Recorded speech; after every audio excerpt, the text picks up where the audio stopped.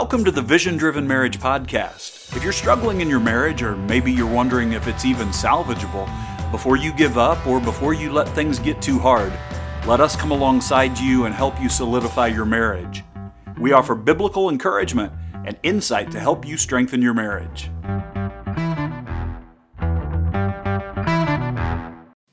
Living through a traumatic event can cause emotional and physical reactions long after the trauma is over. These reactions are called trauma responses. According to the International Society for Traumatic Stress Studies, survivors may feel vulnerable and confused about what is safe, and therefore it may be difficult to trust others, even those whom they have trusted in the past. Today we are very blessed to have Ron and Halee Wood on the Vision Driven Marriage. Ron is a licensed professional counselor and a licensed alcohol and drug counselor. And Halee is a certified life coach and a certified relationship coach. And she is a trauma survivor. Halee often shares about her trauma response and how her husband Ron has helped her overcome many triggers. You can connect with Ron and Halee at runtheracetogether.com or on their free private Facebook group, The Simple Marriage. Let's listen in to our conversation. Welcome, Ron and Halee. Thank you, guys. Thank you. We're so glad to be here. We are so glad that you've joined us here today. And as you talk about trauma in a relationship, it's something that a lot of couples deal with. And a lot of couples don't know how to talk about it, let alone know that they really need to talk about it. So can you tell us what trauma is and how it really affects relationships? And then tell us a little bit about how it's affected your relationship. So, do you want to start off by telling them a little bit about what trauma is? Sure. One of the things about trauma is some people would say it's a normal reaction to abnormal events. So, trauma is an emotional response to something terrible that that may happen to us, like an accident, natural disaster, assault, something like that. In some cases, maybe the person has been directly involved in what happened. In other cases, maybe you've witnessed something traumatic, and that can have an impact on you. So another definition of trauma would be going through very stressful, frightening, or distressing events. That's what I understand about trauma. Do you know anything different? No, I mean, I would say that's a really great place to start. And there are different types of trauma. And so three that we typically like to talk about is acute trauma, chronic, and complex trauma. And so with acute trauma, that's something where you likely experience something one time. So an acute trauma for us is we were both present when my dad passed away, and it was not a peaceful passing away. That was an acute trauma. And you have chronic traumas, and chronic trauma is more of a repeated and prolonged. So domestic violence, abuse, something that has happened for a period of time. And something that people, especially in relationships, don't always assume is chronic trauma is when there is infidelity in the relationship, especially if they continue to do it, over the years and continue to be unfaithful. So that is a trauma that people There's experience. a whole treatment philosophy around betrayal trauma itself. Betrayal trauma, yes. And so we just we want to say that sometimes because people don't realize that is trauma, but it has such an impact on our brains and how we think and how we respond. It is a true betrayal and can create trauma for someone. And the last type of trauma that we talk about is complex trauma.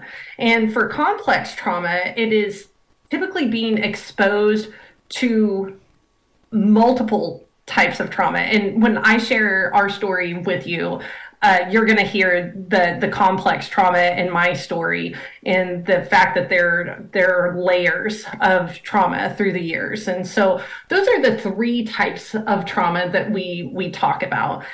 And then within that trauma, we often experience something called triggers. Yes. Now, Ron is also a licensed alcohol and drug counselor. So when you're talking about triggers in that environment, often you're talking about something that makes you want to consume your drug or alcohol of choice. And that's not what we're talking about here. Right here, we are talking about the types of triggers that, well, there's kind of two types of triggers that we talk about. Do you want to tell them about those two types? Right. One can get us thinking about something that happened. It's a reminder, and we may get somewhat dysregulated, but maybe not too bad, but it gets us thinking about it. It conjures up a memory. It conjures up a memory, exactly. Another one is more of a reliving. So it's more than a memory. It's more of like, you will find yourself with the same thoughts, the same emotions, and even body sensations that you may have had at the time that you experienced a traumatic event. And we've seen that with Halee, especially, where, we'll probably talk about that later. Yeah, so that is probably a pretty deep introduction to trauma and how it can affect us. And obviously, when we're talking about triggers, that has a tremendous impact on our relationships. I think that is a great introduction. And one of the things that we want to be able to give our listeners in the coming weeks is how to have a trauma-informed marriage. Yes. So this is an excellent definition, an excellent explanation of what it is, because sometimes there's a spouse that's experiencing the trauma and their husband or wives don't understand what their reaction is. Right. And as we look at trauma in any person's life, it affects the way they respond to other things, and sometimes the response doesn't seem like it fits the current situation they're in. And in a relationship, it's so important to understand that, because otherwise you could believe things that aren't true as the trauma influenced partners dealing with things. If you don't realize what's going on, it could feel like it's your fault when it may not be. It could feel like you're a huge failure when that's not necessarily true. It's a direct reaction of the amygdala kicking in and the trauma-informed brain saying help. Actually, if it's okay with you guys, maybe we can just give a brief description of what happens with the brain whenever those triggers happen. Because I think when we explain this, we see lights go on with people, with the spouse of the triggered partner, with the person who deals with the trauma. And they often are like, oh my goodness, I feel that. Like, I know exactly what you're talking about. And they feel seen. And the spouse is like, yes, I've seen that happen before. And so if it's okay with you, let's just take a minute to explain what happens in the brain when someone with trauma gets triggered. Do you mind explaining that? No, and Doug, you just mentioned the amygdala, right? So the amygdala is known as the brain's smoke detector.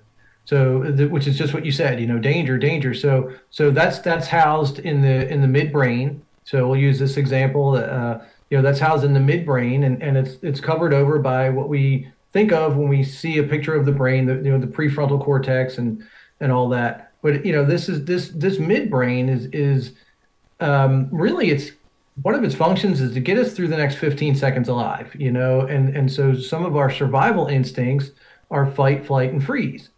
And so when we've been traumatized, it's believed that a lot of our memories might be connected somehow to the amygdala, or the amygdala senses, danger, but sometimes there's not a real threat. And again, we'll talk a little bit more about that later, but just for now, and what happens though, and there's a purpose to this, but we talk about, we can flip our lid.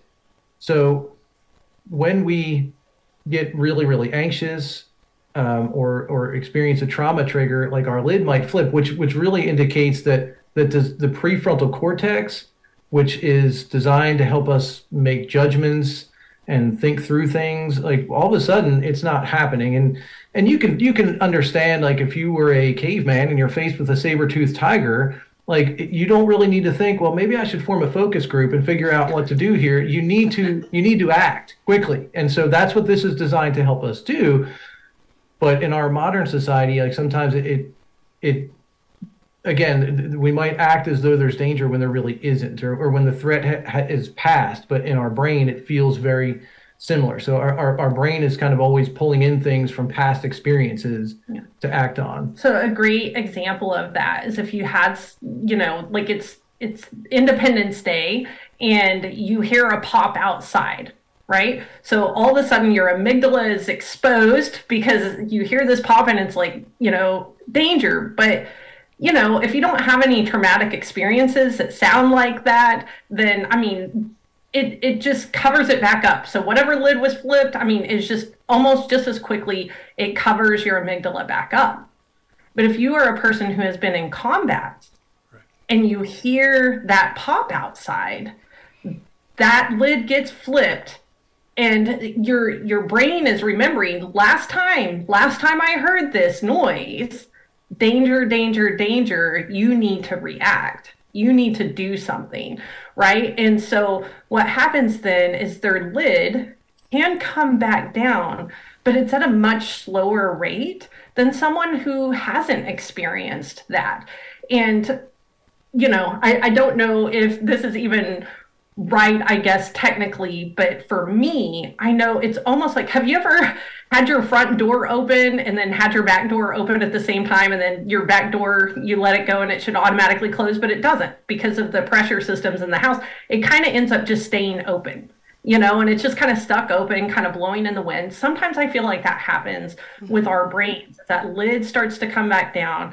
It's like it gets stuck open a little bit and it just kind of goes in the wind. And so you become much more sensitive to scenarios and circumstances and things like that. And the amount of time that amygdala stays sensitive is going to vary per person, per scenario, and those sorts of things. And so I had someone tell me the other day, she can be like that for days. Mm-hmm. Sometimes I think maybe hours, but she said it could be 3-4 days before her she comes back to a normal way of thinking and feeling. So I hope that's a helpful description to some of you that are listening. And I hope it helps it make sense, because we can feel like we're crazy, and the person who is with us can be like, what's wrong with you? Are you crazy? And the reality is, no, our body is doing what it was designed to do. God gave us this function of the brain to tell us danger, danger, danger. And your brain remembers like, hey, last time I was in a similar scenario as this, it wasn't good.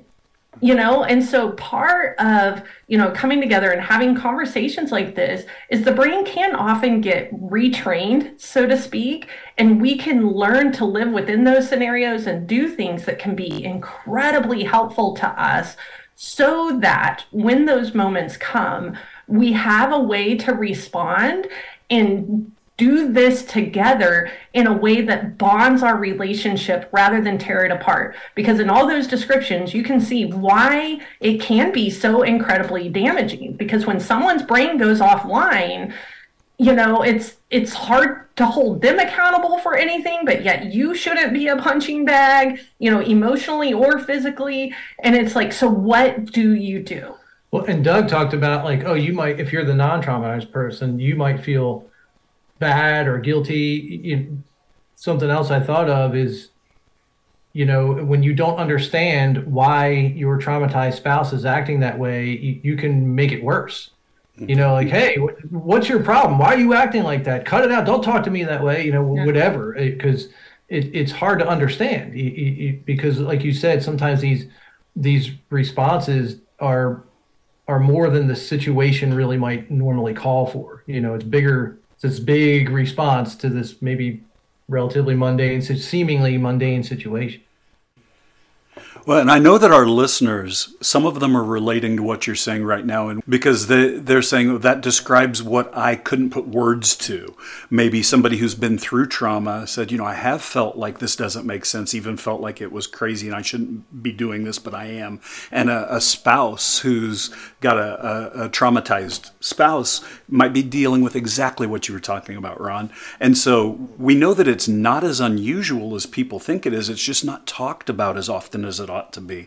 So what could you share that you all have learned through the course of figuring out how to better navigate post-trauma in a relationship? So I have some individual trauma that I brought into the relationship, and then we have some shared trauma together. So ultimately, where my trauma began is at 12 years old, I was groomed by an older person. And eventually that led to sexual abuse, which led to a pregnancy when I was 14 years old. That pregnancy was ended with abortion. And then a month later, you guys, my best friend died in a car accident. And it was so traumatic because through that grooming process, I had really isolated myself anyways. That's something that a person in that position will do, is try to get you separated from anybody who loves you or cares for you. And so when my best friend died, loneliness does not even cover what I was experiencing. And I didn't even, this sounds crazy now, but at the time, I did not realize that I was actually being abused, because it was, the manipulation of my abuser and things like that. I just thought I was a really bad girl, And so it wasn't until I was in probably my early 20s and my abuser actually got arrested for doing something similar to someone else, that it all of a sudden hit me that it was abuse, and then it became much more apparent to me. And that around that same time is actually when I came into a relationship with the Lord. And oh man, I started realizing all the different ways that my abuse had affected me and decisions I was making that really was tied to that abuse, and it wasn't, just an excuse to then go behave these ways. It had just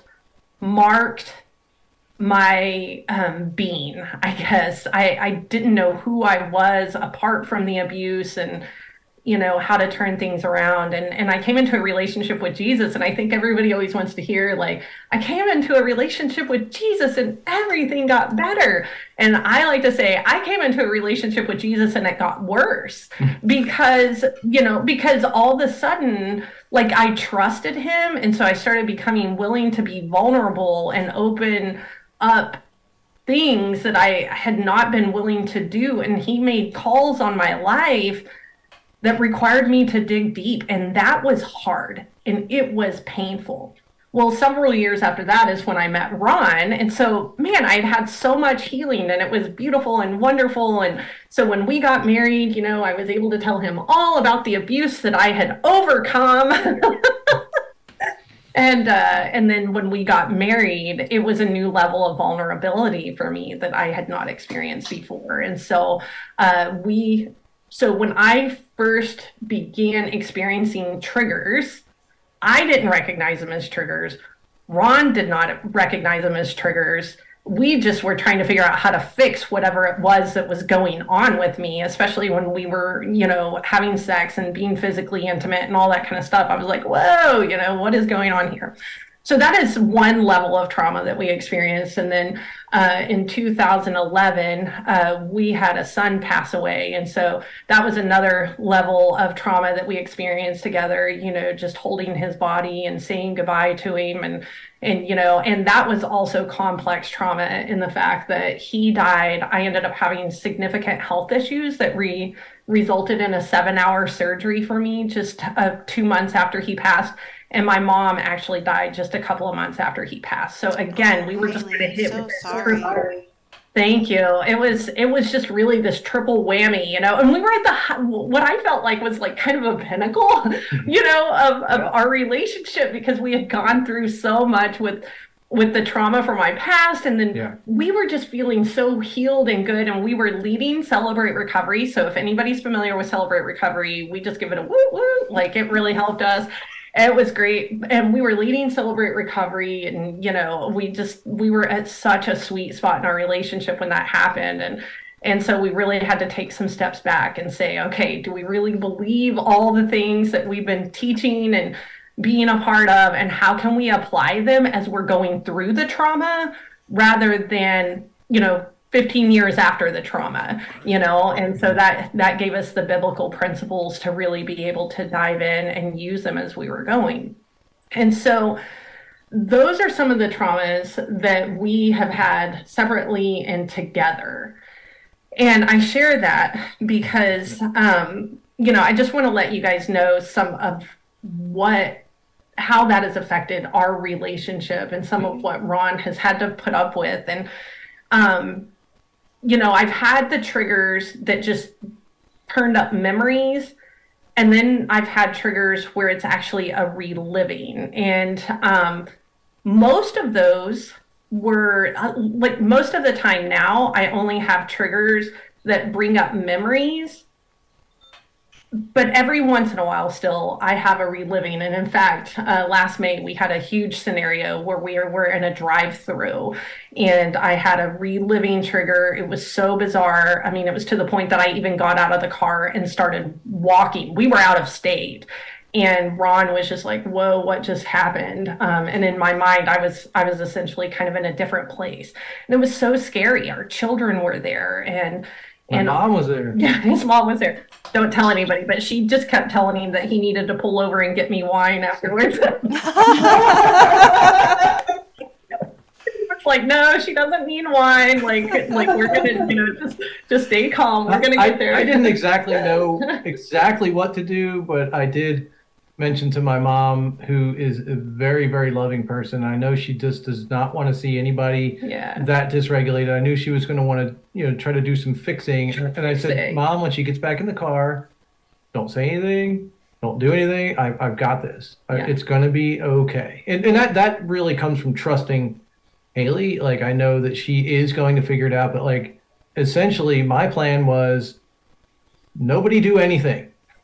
Don't do anything. And I think that's exactly what needed to happen. And so kind of to your question, well, did you need to describe what happened? Well, I don't know that I need to describe what happened, but I think that's really a good lead in. What do you do when those sorts of things happen as the person standing by? And I can talk a little bit to the traumatized person as well. But, the question is, what do you do as the onlooking person? Right. I think one of the things is try to recognize when your spouse's reaction seems over the top for the situation you find yourself in, and allow for some kind of a cool down period. Just take a break, take a time out. Again, we talked about this a minute ago, but don't try to not take it personally and get on the defensive. Because I'll tell you, when Halee got triggered in that way, it was I hadn't seen her like that in a long time. She was pointing at me. She was almost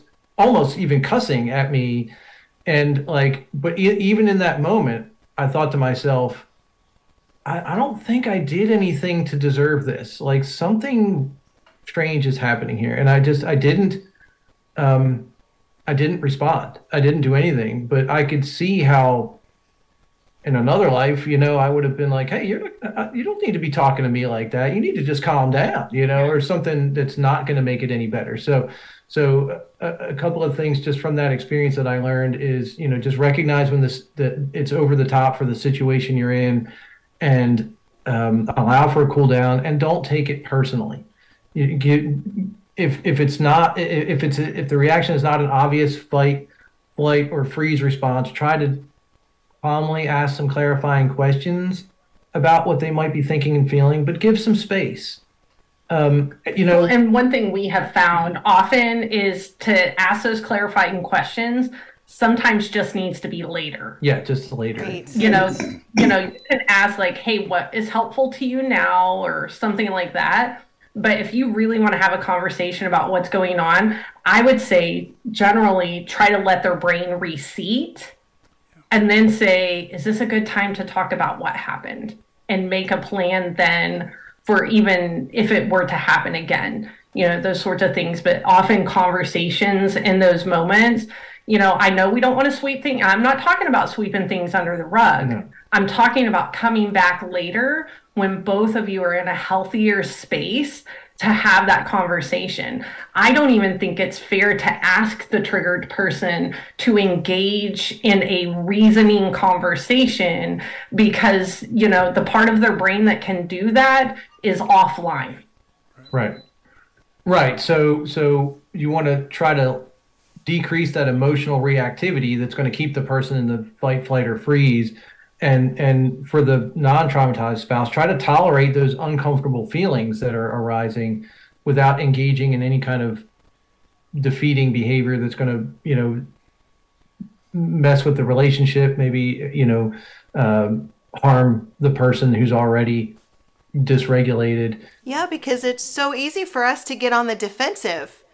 If we don't realize that our spouse is triggered and then they're reacting in a way that puts us on the defensive, and then it's game on, Yeah. Right. A client one time said it to me very well. She said, "Love me until I'm me again." And I thought that was really, really well put, and that kind of explains that whole process of like, okay, I'm extremely dysregulated right now. I'm not really me. And, we're not really talking about it, but there's the concept of dissociation. I'm not really me, but can you love me until I'm me again? And then we can come back and have a conversation like Halee and I did. I think it was maybe a day later. We were out for a walk and she said, "I think I know what happened." And she was but she spent some time going over it, putting the pieces back together. And praying about it and asking God for some clarity. And, because those moments are really scary, because it's like, man, if it happened this time, how do I know it's not going to happen again? Or, something like that. And they can be really scary. So it is good to come back together because neither of you desire that. Right. Right. That's not something either of you want. And so, one thing I think is important for Ron to talk about here is I want to give a lot of grace and space to the person that has been traumatized. But what we have to realize is that one thing that is so difficult with trauma and especially abuse survivors is that, the person who's on the receiving end of that is not the only victim. When we get married, they become a shared victim in that. And so, we need to also have grace and space for the spouse who is on the receiving end of that. And, I want the spouse to, have patience and endurance and all the things that Ron was talking about, but it's so important for that person to also take care of themselves. They do not need to just be a punching bag. And so I would like to ask you to maybe share what are some things to do to take care of yourself when you're in that situation, the spouse of the trauma survivor. One thing I think it's you try to remain calm all the time, but it doesn't hurt to set some necessary and appropriate boundaries in your relationship. To mention, like I don't think I deserve that right now, or I think something's going on. Maybe call a timeout or something like that. But to have some appropriate boundaries. Reach out to others for help when you need it. I know early on in our marriage, I was with a group of men who they were older than I was. I just happened to be the youngest guy in the group, but they had been through this for years and could speak into like some of my situations. So I had a place to talk about that kind of stuff, and try to create some new rhythms. Try to understand each other, learn some new skills, learn some new even terminology for communicating with each other, and trying to understand when the situation is getting out of control before it gets too far gone. And before, again, if there's name calling or any kind of abuse or something like that, it's okay to set a boundary and say, okay, I understand that you're upset right now and I'm sorry. What would be most helpful to you in this situation? Calling me names isn't appropriate, right? Yeah. Well, and I think it's important to say here, Ron said that when I had that trigger, one thing that helped him to remain calm is because he trusted me. And so the first thing I would say to the trauma survivor is our trauma is not our fault, but our trauma response is our responsibility. I'm sorry. I know you didn't ask for it, but that is the reality of it, right? And so that means, just continue to pursue, health and wholeness, spiritually, emotionally, physically.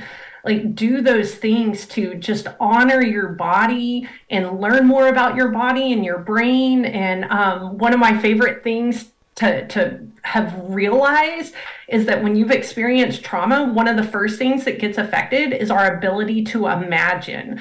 And so I've kind of like challenged my brain to, that's what worry is. It's just like imagination used differently, right? And so like when it comes to so many of the things that trigger horrible things, if it's something that's coming up for me consistently, I like to try to use my imagination to reimagine what that situation would look like. Or, what if when Ron tells me how he would like his peanut butter and jelly sandwich, he's not actually saying that I'm a complete idiot, right? Like that was one of our earliest fights in our marriage. Like, I thought he was telling me how stupid I was. And I mean, all he said was like, hey, if you're making me a PB&J, like do it like this, and I was like, what, And so, it's like, what if I reimagine that Ron was actually just trying to let me know how he likes his peanut butter and jelly sandwich? What might happen after that scenario if I were to respond with peaches and roses, or whatever it is, it's just like using my imagination, and even on a more powerful note, using my imagination to like see the Holy Spirit like coming out of me and defending myself against whatever those thoughts that are coming at me, and that was very powerful for me on numerous occasions, to help me with nightmares that I was having and, other things that were happening there. And so that was powerful, pursuing a mental health counselor. EMDR is a technique that's out there right now. To me, like putting that together, especially with what I know about the Holy Spirit and believing that the Holy Spirit can use that in me, was so powerful and so helpful. So just keep pursuing health and wholeness spiritually, emotionally, and physically. And so that will help you to give grace to yourself. And also that gives you an opportunity to not shame or deny your partner's reality. Because if I can release the shame off of myself, then I don't have to defend myself, because if I see he's hurting, I want to almost like downplay that, because then I feel responsible for it, right? So, but if I'm pursuing spiritual and emotional wholeness, I can release myself from the shame, which in turn lets me be united with my husband and say, yeah, you are hurting. That makes sense to me. Instead of being like, well, you don't even know, like my thing was so much worse and you're, just being whatever about it. It's like all of a sudden I can see his pain and know something I did may have kind of brought that about, but together we can acknowledge it and pursue healing and hope in our marriage. And so that communication then can open up and you can start working through those things together, rather than me being over here in this corner and him being over here in this corner. One tidbit of information I will say that we have learned from our experience that I hope is really helpful to people is when we, especially in our physical intimacy, first we're just having problems and it was stirring up so much stuff in me, all I could think is, Ron must be doing something wrong. And so it feels a lot like blame, because I did not realize it was triggers. So I was like, well, it's probably because you need to do this, or probably because you need to do that. And, at some point in time, Ron's like, man, you just kind of keep changing the story on me. The goal line keeps moving. You gave me this checklist. I checked off. Now I got a whole new checklist. And we see that a lot with couples, by the way. They're like, well, he or she is just always moving the finish line. Like, they told me if I just did this, if I just did that. And so I want to change and encourage people to change how they communicate about what they think will be helpful. is that when you share something that you think will be helpful, instead of pretending like your partner needs to do it for a lifetime, say, I'm not really sure what's going to be helpful, but I would like to try blah, blah, blah. And then you try it for a little while and you come back and say, so was that thing actually helpful? Oh, no, it wasn't that helpful, or this part of it was, so let's tweak it a little bit and let's try something else. I mean, it just helps, I think, to reframe it, because it's not a blaming thing. It's like, I really don't know. This is very complicated for me too, but I want to keep trying, and I want to keep inviting you into the trying with me, and just try it for a little while, or once. I mean, because you may try it once and figure out it ain't where we need to go, and just try it once, twice, something like that, and then just reshape it or throw it out altogether, whatever you need to do.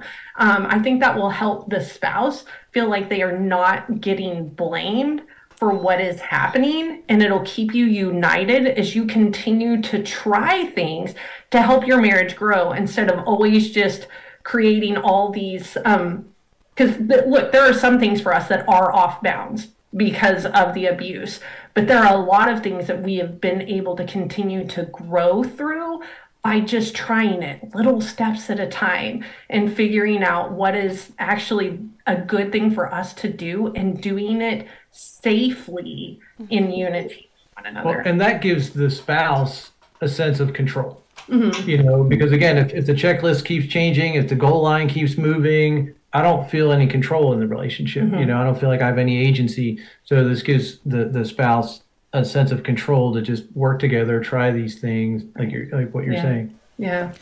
And what a beautiful example of how honesty in that relationship can be a practical way to live out the biblical truth that we're to consider others as more important than ourselves, in conjunction with God calling us to realize that we're one. What incredible practical advice, both for the spouse who's been through trauma and the spouse who's loving the spouse who's been through trauma. It's one of those things where there's always so many things that we can do, and it's a process. I'm so grateful that you've shared so much about the process you've been through.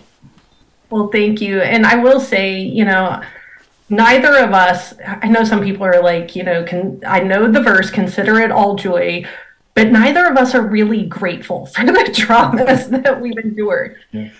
What I will say is that I believe, though, that the things that we have had to grow through has created a tremendous amount of trust and intimacy in our relationship. I believe that our relationship is at a level of intimacy that I never dreamed of, and it is because we kept coming together in these things and having patience for one another. It wasn't always easy. I mean, initially we would have talks for hours and hours that were draining and those sorts of things. But you guys, we kept coming back to the table and kept pursuing that wholeness and healing. And like, I am just so grateful that I have a safe place to be broken, because it takes the shame away from being broken. Mm-hmm. And that's grateful for. Thank you so much for sharing all of that. That was amazing. And I know that God's going to use that to help people in some amazing ways. We want to make sure in just a moment that anything else that you feel like you really want to share, you have an opportunity to do that.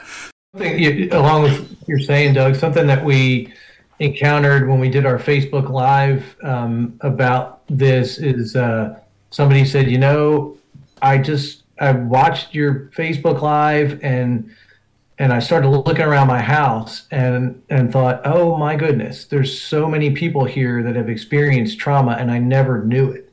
And he just said, this kind of gives me a framework. He's like looking at his whole family through a different lens, and I just thought, well, that's pretty incredible, and he kind of admitted, he's like, I don't think I've been doing much to make it any better for anybody, so that was pretty awesome. Well, isn't that the case? When the trauma affects your ability to imagine, it also affects our ability to be empathetic. Mm-hmm. Yes, it does. Yep. It does. And Halee talked about that, sometimes it's like, well, okay, yeah, you've been through this, but I've been through I've been through that. It's funny.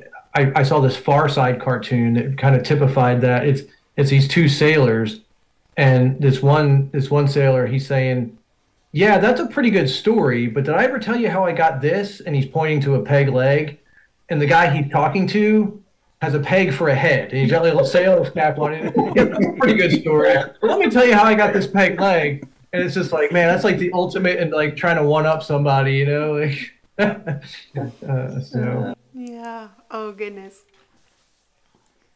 Well, Ron and Halee, where can we find you? Well, we are at our business is runtherace.together.com. So you can always find us there. Everything you need to know about us is there, all of our links and things like that. But specifically, because we see clients individually and we see couples together. So that's super fun, both of those things. And you can find all that on the website. But specifically for couples, we do have a free private Facebook group called The Simple Marriage. And it's not because we think that marriage is necessarily simple, but we believe that when we live by certain biblical principles and the other things that we have learned and, you know, professionally and personally, that we can certainly make marriage simpler. And we want people to be able to experience that and share in that. So The Simple Marriage is the Facebook group, and runtherace.together.com. Wonderful. And all those links will be in the show notes. So, well, thank you guys. Thank you guys for joining us. We're so happy that you did. Thank you. Thank you for having us. We're glad to have this opportunity to talk about this, and I really hope and pray that it's helpful. And for anybody who's listening, our hearts and our prayers are for you, and God's heart is for you and not against you. And we're so grateful that we have these spaces to come together and grow and learn together. So thank you guys for hosting, Doug and Leslie. We really appreciate it. Wasn't that a great conversation with Ron and Halee Wood? We are so grateful that they joined us on the Vision Driven Marriage to share their expertise. Ron and Halee have developed a resource for you called 7 Tips for a Healthy Trauma Response. This free article helps husbands and wives understand a common trauma response called hypervigilance and the steps toward hope and healing. We hope you will utilize this free resource provided by Ron and Halee Wood at Run the Race Together. All the links are in the show notes.